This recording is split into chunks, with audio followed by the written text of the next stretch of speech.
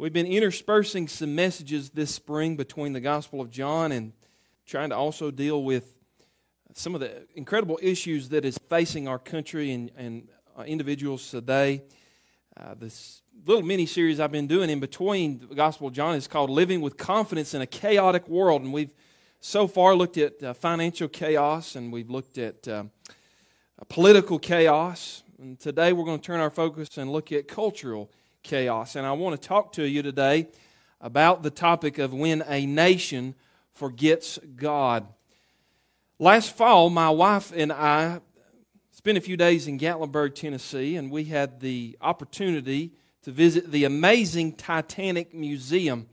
And there I learned a tremendous amount about the quote-unquote unsinkable ship. During that tour, you are bombarded with so much information, it's kind of like drinking water from a fire hydrant, but there were a few numbers that did stick out to me. I want to share some of those with you. 3 years and $200 million. That's how long and how much it costs to build the Titanic luxury liner. 2 hours and 40 minutes. That's how long it took the ship to sink after it impacted the iceberg. 1,517. That's how many people died in the disaster. But here was the one number that stuck out to me the most. Here's the kicker. 6. That's the number of times Titanic was warned by other ships to beware of icebergs. Now, another interesting factoid that I learned along the tour was that many scientists discovered that a fatal flaw in Titanic's design came in the thousands of tiny rivets that held the ship's hull together. In fact, here was an article out of National Geographic. Rivets may have doomed Titanic. But as a cost-cutting tactic, the builders used iron rivets instead of steel. An analysis of those rivets showed them to be riddled with slag or impurities in the metal, which made them brittle and weak. And so when Titanic slammed into that iceberg, those riveted seams opened up like a zipper, and that is what led to the ship also being broken in half as it descended to the floor of the Atlantic. Now, in the days after that visit, I couldn't help but notice the close parallels between the United States and the general feeling among many in our nation that the ship is going down. Like the Titanic, we are a nation with a glorious and costly beginning. Bathed in blood, America was born through the sacrifice and the determination and the grit of so many who have made our country into the freest and most prosperous nation in history. That much is undeniable. But we also, like the Titanic, have ignored warning signs of an impending disaster. Prideful leaders have piloted us into icebergs of sin and folly. Our hull is compromised because we no longer hold fast to the Word of God and the biblical principles that would make us a strong moral culture. And just like the Titanic today, you could say that as a nation we are torn asunder. Can you remember a time when in your life we were more divided than we are today? Politically and spiritually, culturally, almost every way you want to divide us. I think about 200 years ago, a Scottish professor named Alexander Tytler, who was studying the rise and fall of nations down through the ages, distilled a nation's life cycle into this. Here's what he wrote. Quote, "The average age of the world's greatest civilizations from the beginning of history has been about 200 years. During those 200 years, these nations always progress through the following sequence." Now listen to this. From bondage to spiritual faith, from spiritual faith to great courage, from great courage to liberty, from liberty to abundance, from abundance to complacency, from complacency to apathy, from apathy to dependence, and from dependence back into bondage. Now, where in the life cycle of that do you think we are today? Well, history is strewn with the wreckage of many great nations that have risen to power, prosperity, and prominence only to decline due to their own moral corruption and truth decay. And as we open Romans 1 this morning, Paul explains a timeless principle for all people living in all times, at all places. It applies to every nation, whether they're a nation under God or whether they're a communist, socialist country. And the principle is this. Write it down. When a nation abandons God, God abandons that nation. And friend, we are living in that real time in this country. In today's message, I want to unpack this idea. And in doing so, I'm going to help you to understand how we, the people, got into this predicament. And secondly, as we recognize that the ship is indeed sinking, you and I as believers need to know how to tread water. Now, thankfully, we have a lifeguard who can walk on the water, amen? But as we see the evil and the despair of our world growing stronger, may we not be pulled under by it, but may we be changed by a buoyant faith, by a faith that will help us to live confidently in these chaotic times, that we might be able to stay afloat in our marriage, our family, our church life, our witness, our work in this moral chaos. When a nation forgets God. Romans chapter 1. Let's just read the passage together. We'll start in verse 18. And by the way, if I were reading this on a public square somewhere, this might be considered hate speech today. Verse 18, for the wrath of God is revealed from heaven against all ungodliness and unrighteousness of men, who by their unrighteousness suppress the truth. For what can be known about God is plain to them, because God has shown it to them. For His invisible attributes, namely His eternal power and divine nature, have been clearly perceived ever since the creation of the world in the things that have been made, so they are without excuse. Verse 21, for although they knew God, they did not honor Him as God or give thanks to Him, but they became futile in their thinking, and their foolish hearts were darkened. 22, claiming to be wise, they became fools and exchanged the glory of the immortal God for images resembling mortal man and birds and animals and creeping things. Therefore God gave them up in the lusts of their heart to impurity, to the dishonoring of their bodies among themselves, because they exchanged the truth of God for a lie and worshiped and served the creature rather than the Creator, who is blessed forever. Amen. And then as we continue, for this reason God gave them up to dishonorable passions. For their women exchanged natural relations for those that are contrary to nature, and the men likewise gave up natural relations with women and were consumed with passion for one another. Men committing shameless acts with men and receiving in themselves the due penalty for their error. And since they did not see fit to acknowledge God, God gave them up to a debased mind to do what ought not to be done. They were filled with all manner of unrighteousness, evil, covetousness, malice.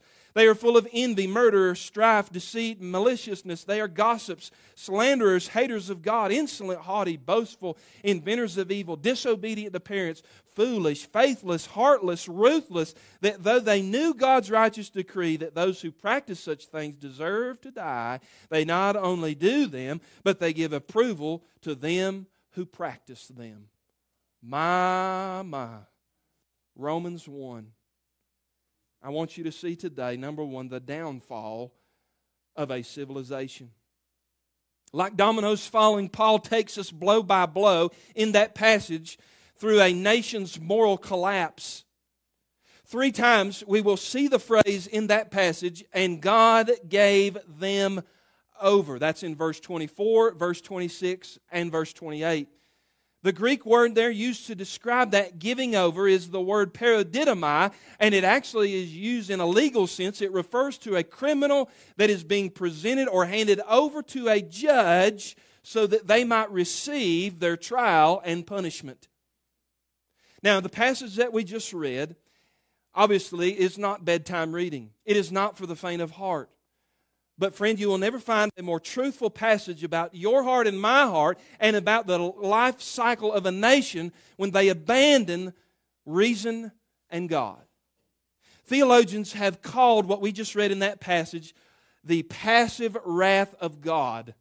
That is opposed to the active wrath of God, which is God's direct and cataclysmic judgment. If you will go back to your Old Testament and think of fire raining down on the city of Sodom in Genesis, or you think about the 10 plagues plaguing Egypt in the book of Exodus, or you fast forward into the book of Revelation and you read of the seal and the bowl and the trumpet judgments, that's the direct or active wrath of God.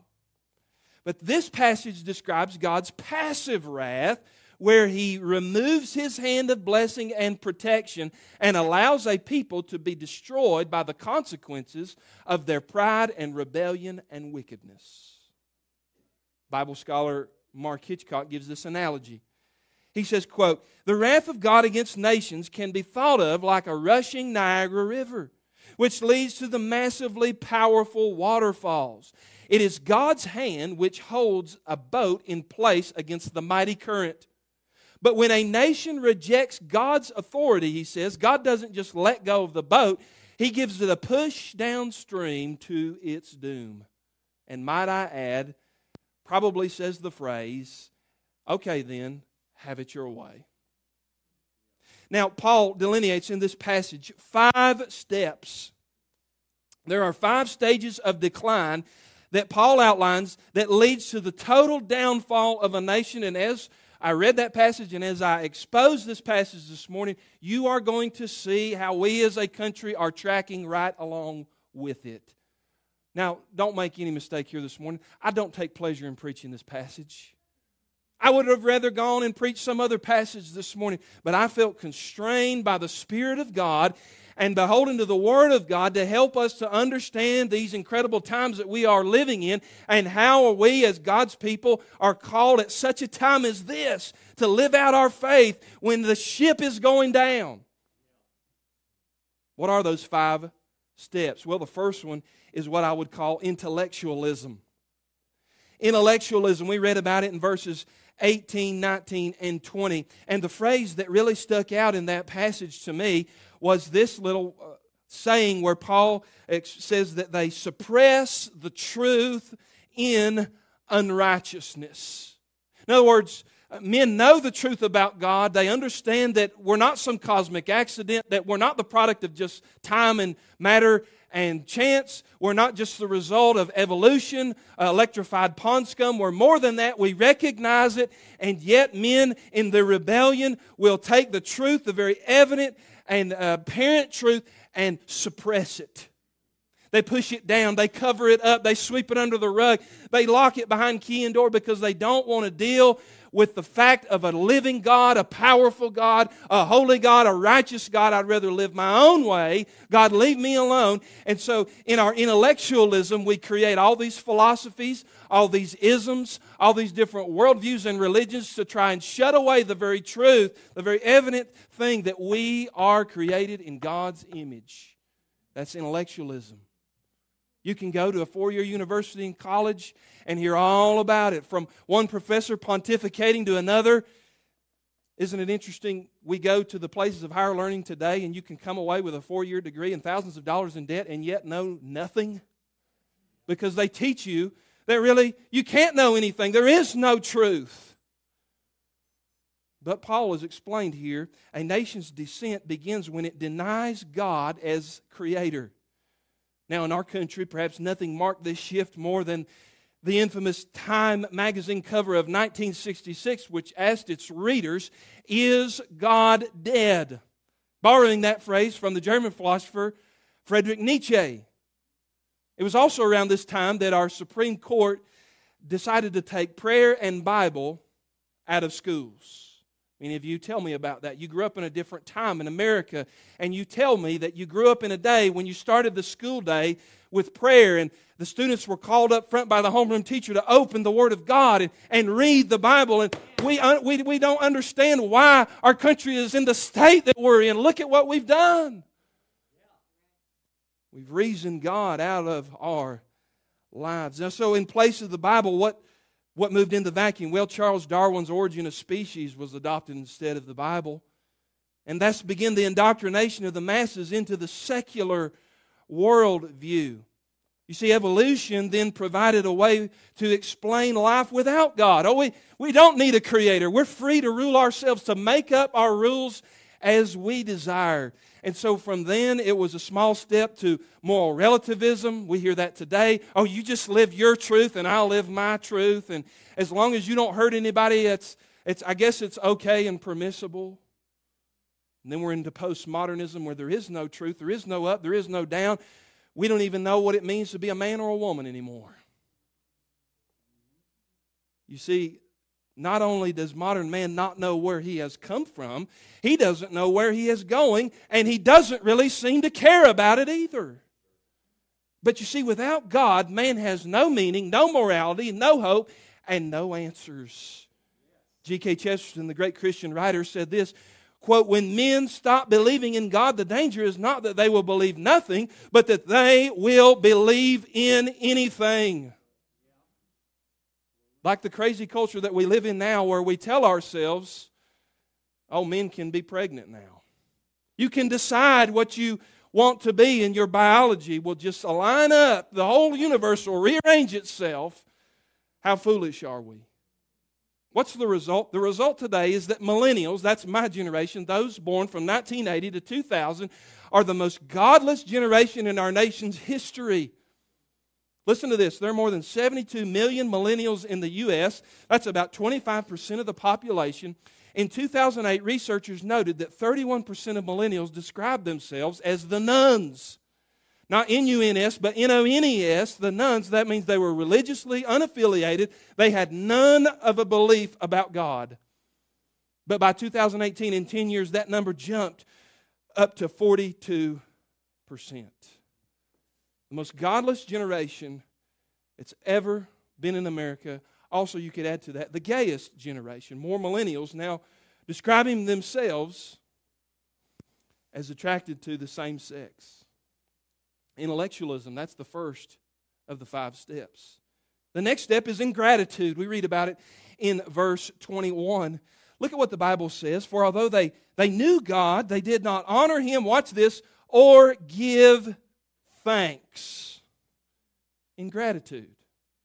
One of the symptoms of a Romans 1 society, listen to me, is that they constantly complain, they stay offended at everything, and take every blessing for granted. They are ingrates, Paul says. In other words, what Paul is talking about here, there becomes an entitlement mentality among the population. I get this, I deserve this, aren't I wonderful? You should bow down and worship me. What have you done for me today? I call this the Colin Kaepernick syndrome. We all dealt with this foolishness where you have an athlete that makes millions of dollars to play a game and yet spends every waking moment decrying how racist the country is and how oppressed he is, and yet were it not for God, he wouldn't have that athletic ability to run around on the field, and if it wasn't for this country, he wouldn't have the opportunity to move upward in life and go somewhere. That, my friend, is ungrateful. Man, Facebook's going to shut me off. But you know what our culture needs a healthy dose of today? Gospel truth. We need to be more biblically correct than politically correct. We've seen where politically correct has landed us. Do you enjoy it? Let's get back to the Bible. Let's get back to God's holy word and God's truth. Intellectualism, ingratitude. Now, don't take me the wrong way. This country has never been perfect, and it never will be. But if you're an ungrateful person, you will always find something to complain about. Oh, the Wi-Fi is too slow. It took me forever to get to work, or whatever first world problem is causing us an issue that day. Listen to what Erwin Lutzer wrote about this toxic mentality of the woke worldview that makes people ungrateful. He wrote in his book, he said, quote, the strategy of the radical Marxists is to accentuate America's crimes and sins, destroy the reputation of its heroes, and use history to divide us into the oppressed and oppressors rather than unite us. The America whose history is tarnished by the evils of slavery is also the same nation who fought and had the moral courage to end slavery. That same America gave us the Constitution, the Bill of Rights, inventions like the automobile, computer, internet, and put 12 men to walk on the moon. America has made possible a civilization that has positively affected many others around the world through education, technology, medicine, and charity. America gives people an equal opportunity, not an equal outcome. Very important. Yet, he said, for the entitled class who want everything handed to them, they will never have enough to be grateful. Wow, what a passage. The first step is intellectualism, reasoning God out of your life. The second step of that is ingratitude, where now there is no God. You may feel the need to be thankful, but you don't have anybody to be thankful to. So you begin to take the glory. You begin to take the credit as a people. The next step in this ladder down into the cultural chaos is idolatry. Idolatry, and we read about it in verses 22 and 23, claiming to be wise, they became fools and exchanged the glory of the immortal God for images resembling mortal man and birds and animals and creeping things. Now, friend, when you and I today think of an idol, we picture a stone statue, or we think about the image of a deity on a shelf.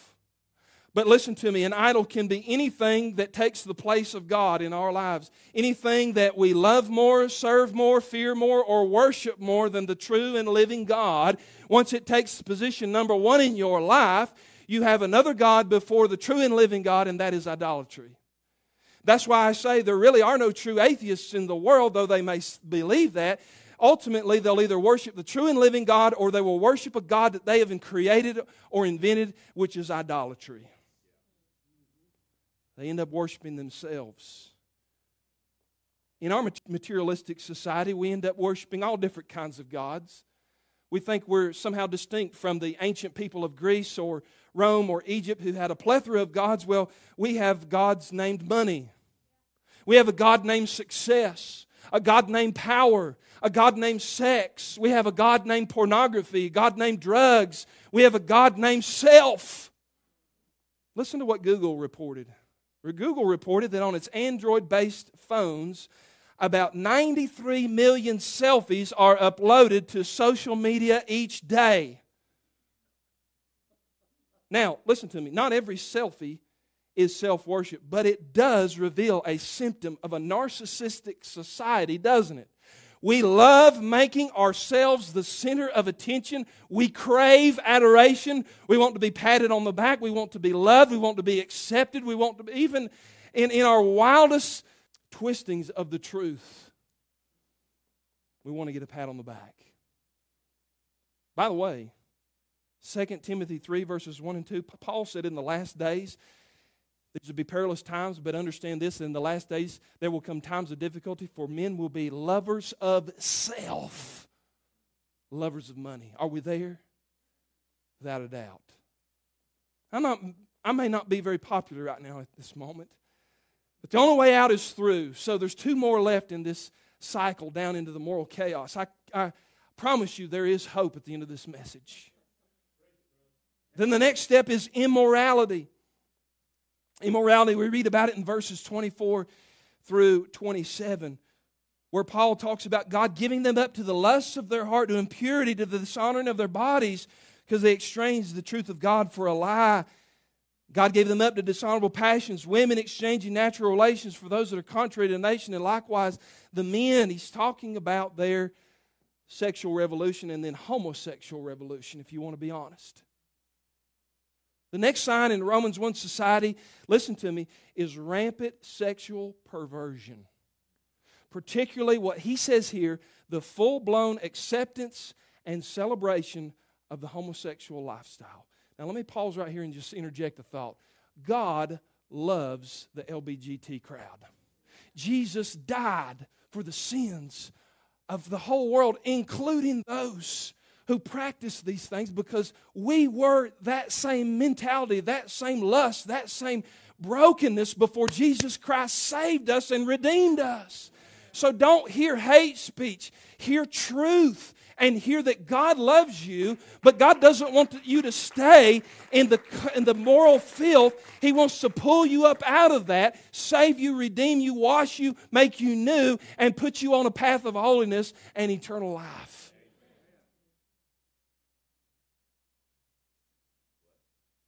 Here's what Paul says, though. He singles out homosexuality because it has a unique side effect. Listen to me. He says it leads to the total unraveling of the natural order.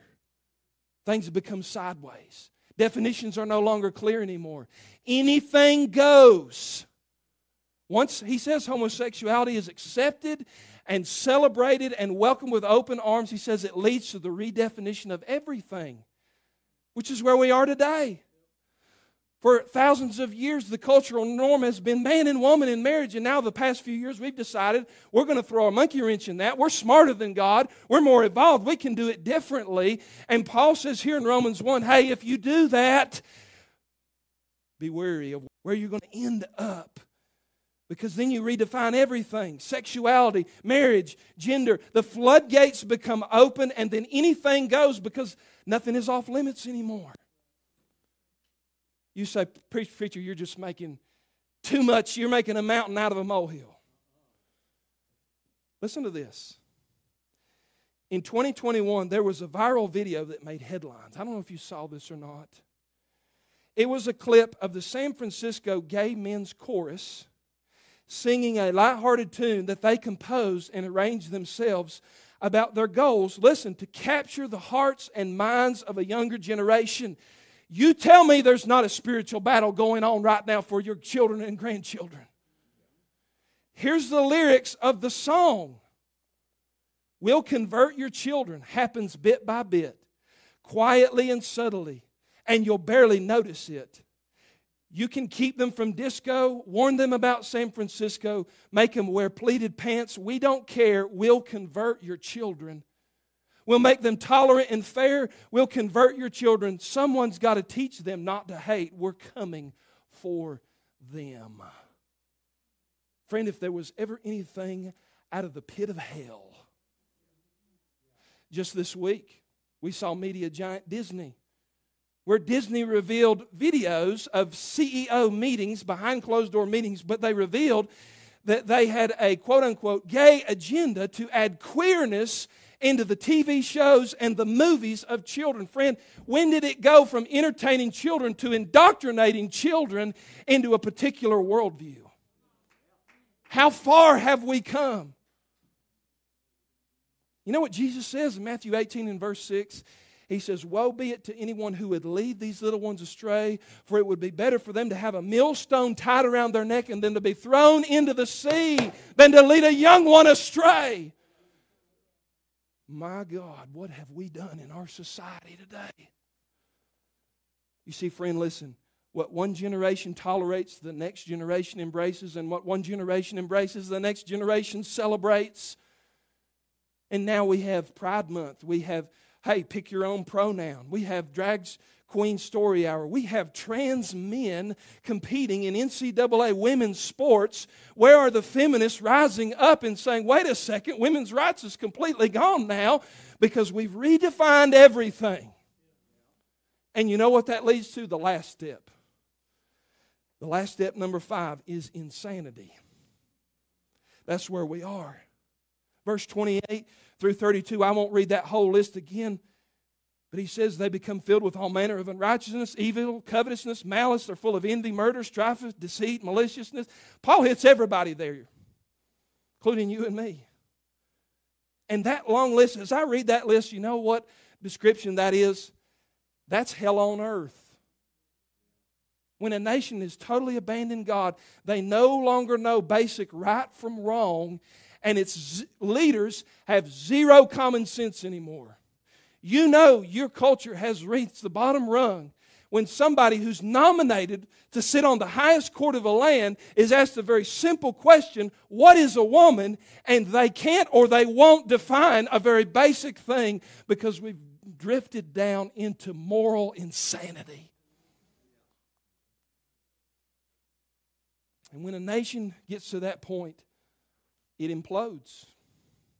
It falls apart from the inside out. God is holding the boat. He lets go of the boat, lets it go downriver and say, all right, this is what you want. Fine, have it your way. My. Number 1, the downfall of a civilization. Number 2, I want you to see this morning the duty of a Christian. What are we to do? It seems hopeless, Brother Derek. You've just described for me a picture that I have trouble getting my mind wrapped around. How are we to live? Well, I want to offer 3 conclusions at the end today. It's obvious that our ship is taking on water. We are sinking fast, but that doesn't mean we have to throw up our hands and give up. That doesn't mean we quit going to church. We stop reading our Bible. We no longer are involved in culture. We don't vote anymore. We don't try and read. That doesn't mean any of that. That's just a reality check to let you and I know, hey, this ain't 1950 golden era Billy Graham era anymore where you can just open the Bible and people are like, oh my gosh, Holy Scripture. No, we're down at rung number 5, insanity. And so our work is cut out for us, isn't it, church? God has called us, though, to live at such a time as this so that we might remain steadfast, so that we might man the lifeboats even though the ship is going down. I want to be out there rescuing the perishing.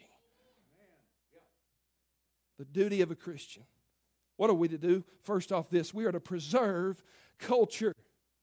To preserve culture. Listen to what Jesus said, Sermon on the Mount, Matthew 5, verse 13. You are the salt of the earth, but if salt has lost its taste, how shall its saltiness be restored? It is no longer good for anything except to be thrown out and trampled under people's feet. Verse 14, you are the light of the world. A city set on a hill cannot be hidden.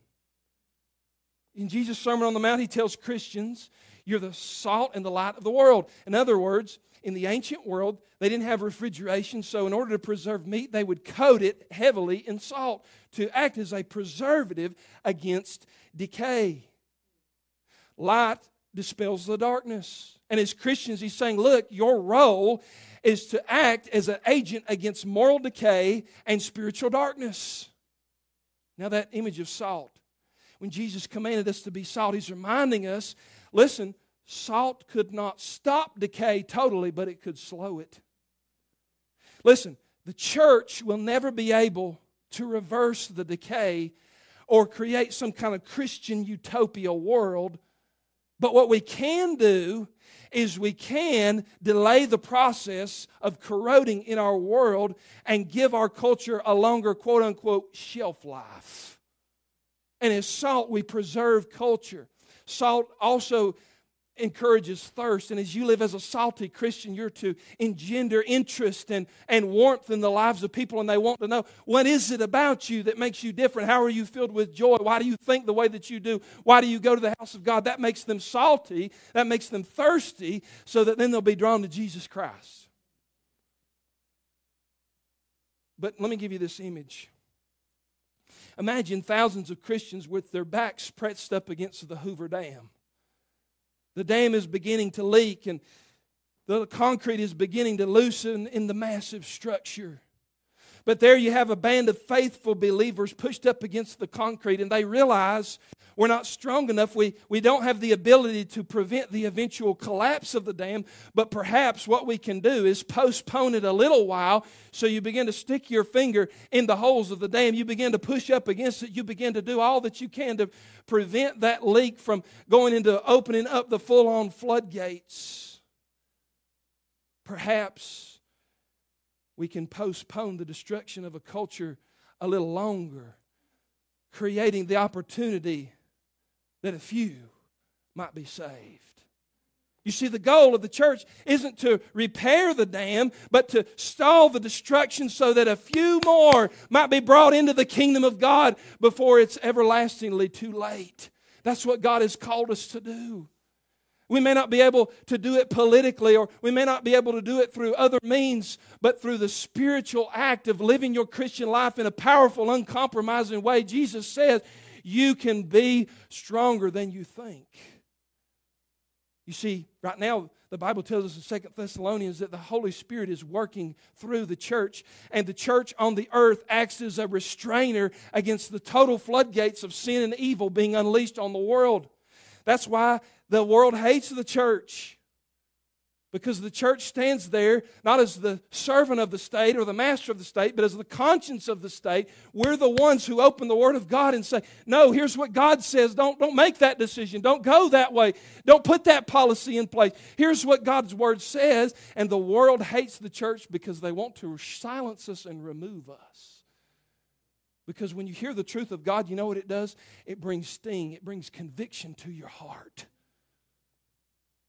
But the Bible says the Holy Spirit working through the church is a restrainer. And when this rapture takes place, that's when Christ comes for His bride, the church. And when the church is removed from the earth, you know what's going to happen? All the salt and light will be taken out in a moment. And what's left is what's called the tribulation period, literally hell on earth. And the dam of God's mercy will break, loosening forth the flood waters of His active wrath.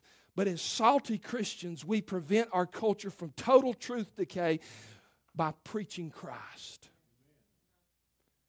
You say it's a losing battle, Derek. No. I've read the end of the book. He wins. We may not be able to save this country, and prophetically, I don't even think that's on God's agenda. But what we can do is rescue the perishing, forestall the breaking of the dam. Secondly, what else are we to do? We are to purify the church for revival. Can I please have a few more extra minutes of your time this morning? This is so important. We are to purify the church for revival. Look at what 1 Peter 4:17 says. For it is time for the judgment to begin at the household of God. That's you and me, the church. And if it begins with us, what will be the outcome for those who do not obey the gospel of God? Look at what Peter is saying here.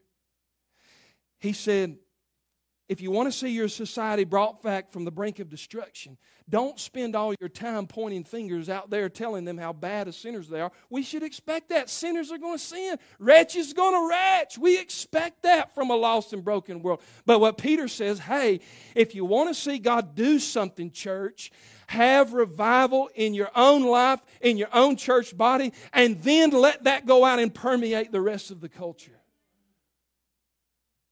We must put God first again. We must repent of our sin. We must desperately want God to move in this day, this hour, this generation, this church, my family, my school, my workplace. God move. Leonard Ravenhill, the great revivalist, said this, quote, the only reason we don't have revival is because we are willing to live without it. My God. Listen to what the Bible has shown forth to be true. 2 Chronicles 7:14, still true, the day it was written.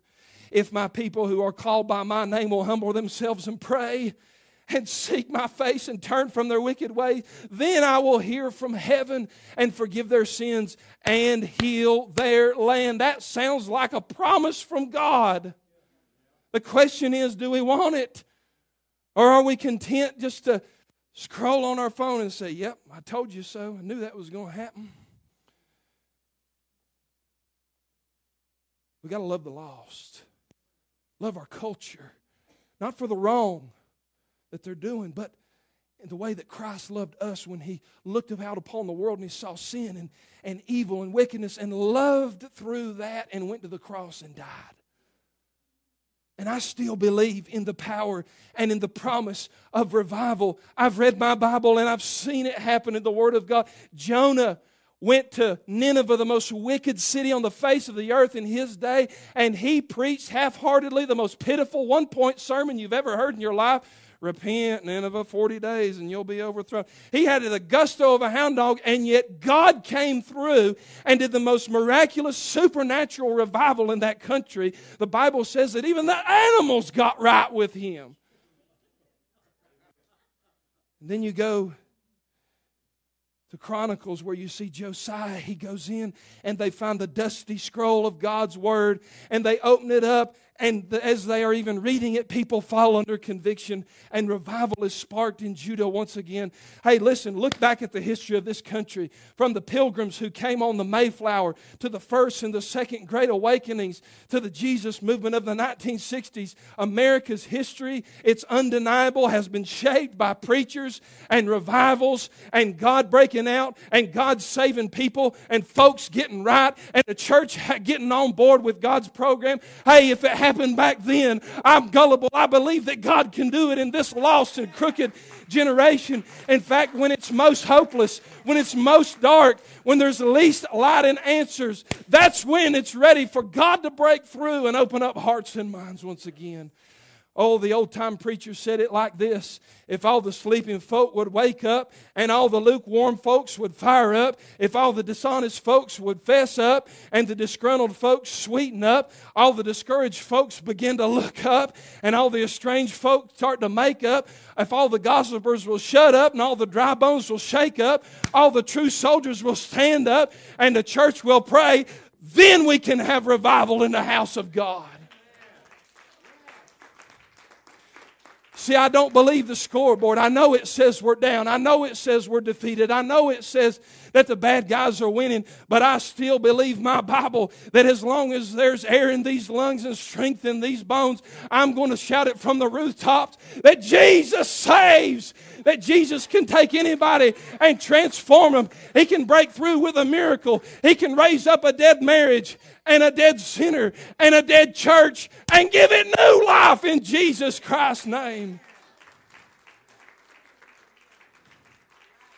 Listen to what happened in 1904 and 5. They had a revival called the Welsh Revival, and it spread to America. The result was the single greatest awakening in our country. On November the 2nd, listen to what happened in these United States. November 2nd, 1904, the Supreme Court of Georgia closed so people could go to midday revival prayer meetings. Every store, factory, office, and even saloons closed in Burlington, Iowa for revival meetings. In Denver, Colorado, think about if this happened today.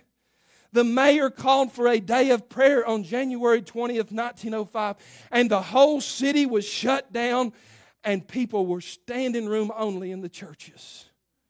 One evening in Los Angeles, listen to what happened in 1905. The Grand Opera House was filled past midnight with drunks and prostitutes seeking salvation. I'm jealous. I don't want to go to my grave until I can say truly I saw a genuine heaven-sent, earth-shattering revival move of the Spirit of God. Now, my Bible doesn't prophesy a revival before the tribulation, but that doesn't mean that God can't do it. Nobody knows the day or the hour of my Lord's return. I'm to live with urgency. I'm to live with expectancy. I'm to live on the edge of my seat, tiptoes toward the balcony of heaven because Jesus may come. But I'm going to live my life believing that everything depends upon me and pray like everything depends upon Him. I'm going to act and move and believe and preach that there's still hope, there's still help, that God can still turn this ship around. We don't have to go in silently into the night. We can have a move of God in our country again. Lastly, not only are we to purify for revival, but we're to preach Christ. Drop back to verse 16 of Romans chapter 1. I know I've gone long today and y'all have been generous to me. But he says this, I am not ashamed of the gospel, for it is the power of God for salvation to everyone who believes, to the Jew first and also to the Greek. I know this is not popular preaching. I know this is not politically correct preaching. I know you may have not come to the house of God to hear this word today, but I'm here today to tell you that Jesus still loves sinners. That the gospel is still powerful to save. That Jesus died for the LBGT crowd. Jesus died for the drug addicts. Jesus died for the meth heads and the prostitutes. That Christ loves the BLM crowd. That Christ has a heart for the doubting Thomas and the skeptics out there who say God doesn't exist. That God loves sinners. And there's still power in the old rugged cross and the old-fashioned message of a whosoever will come unto Him and find mercy and grace. America may go under, but there is a lifeboat called the old ship of Zion. It's piloted by Jesus Christ, and He's never lost a single one who's got on board with Him. I talked to you at the beginning of the message about the Titanic. What an image of where we are today, the ship going down. What are we to do? Don't give in to the fear. Don't give in to the media, the lies. Here's an example. John Harper was a man who was on the Titanic the night it sank. He was a widower He was headed to the Great Moody Church in Chicago, Illinois. Not only was he going to preach there, but he was intending to accept the church's offer to become their next pastor. 4 years later, after the Titanic sank, they had a survivors meeting in Ontario, and a young Scotsman rose up during the meeting, and he began to tell his testimony. He said, I want everybody to know I'm the last convert of John Harper. And then he began to tell this story. He said, as the ship was going down and I was in those icy waters, drifting alone that awful night, the tide brought me Mr. John Harper. On a piece of wreckage, he swam nearby me, and he shouted out from his wreckage, Sir, do you know the Lord Jesus Christ as Savior? I yelled back, No, sir, I do not. And the waves bore him away. But strange to say, a few minutes later, the tide brought John Harper back to me. And he yelled out from his wreckage, Sir, are you saved yet? Have you given your life to Christ? And I yelled back to him, No. The tide bore him away. And a third time, he drifted in my direction. And he said, Son, these are my dying words. Christ died for you in your sins, and He rose from the grave to pay and to purchase you a place in heaven. Call upon Him, and thou shalt be saved. And he said, shortly after that, Reverend Harper went down to the deep, and there I was alone under the star-spangled sky, looking up. I asked God if He would save me there in those frigid waters. I would give the rest of my days to Him. And shortly after that, a lifeboat pulled up, pulled me out of the icy waters. And ever since then, I am going around telling anyone who will listen, I'm the last convert of John Harper. Praise the name of Jesus. What about you today? Are you lost in sin? You don't have to go down with the ship. You can be saved, and you can know today, I was sinking deep in sin, far from the peaceful shore, very deeply stained with sin, sinking to rise no more. But the Master of the sea heard my despairing cry, from the waters lifted me. Now safe am I. Love lifted me. Oh, love lifted me. When nothing else could help, love lifted me. I hope that can be your testimony today.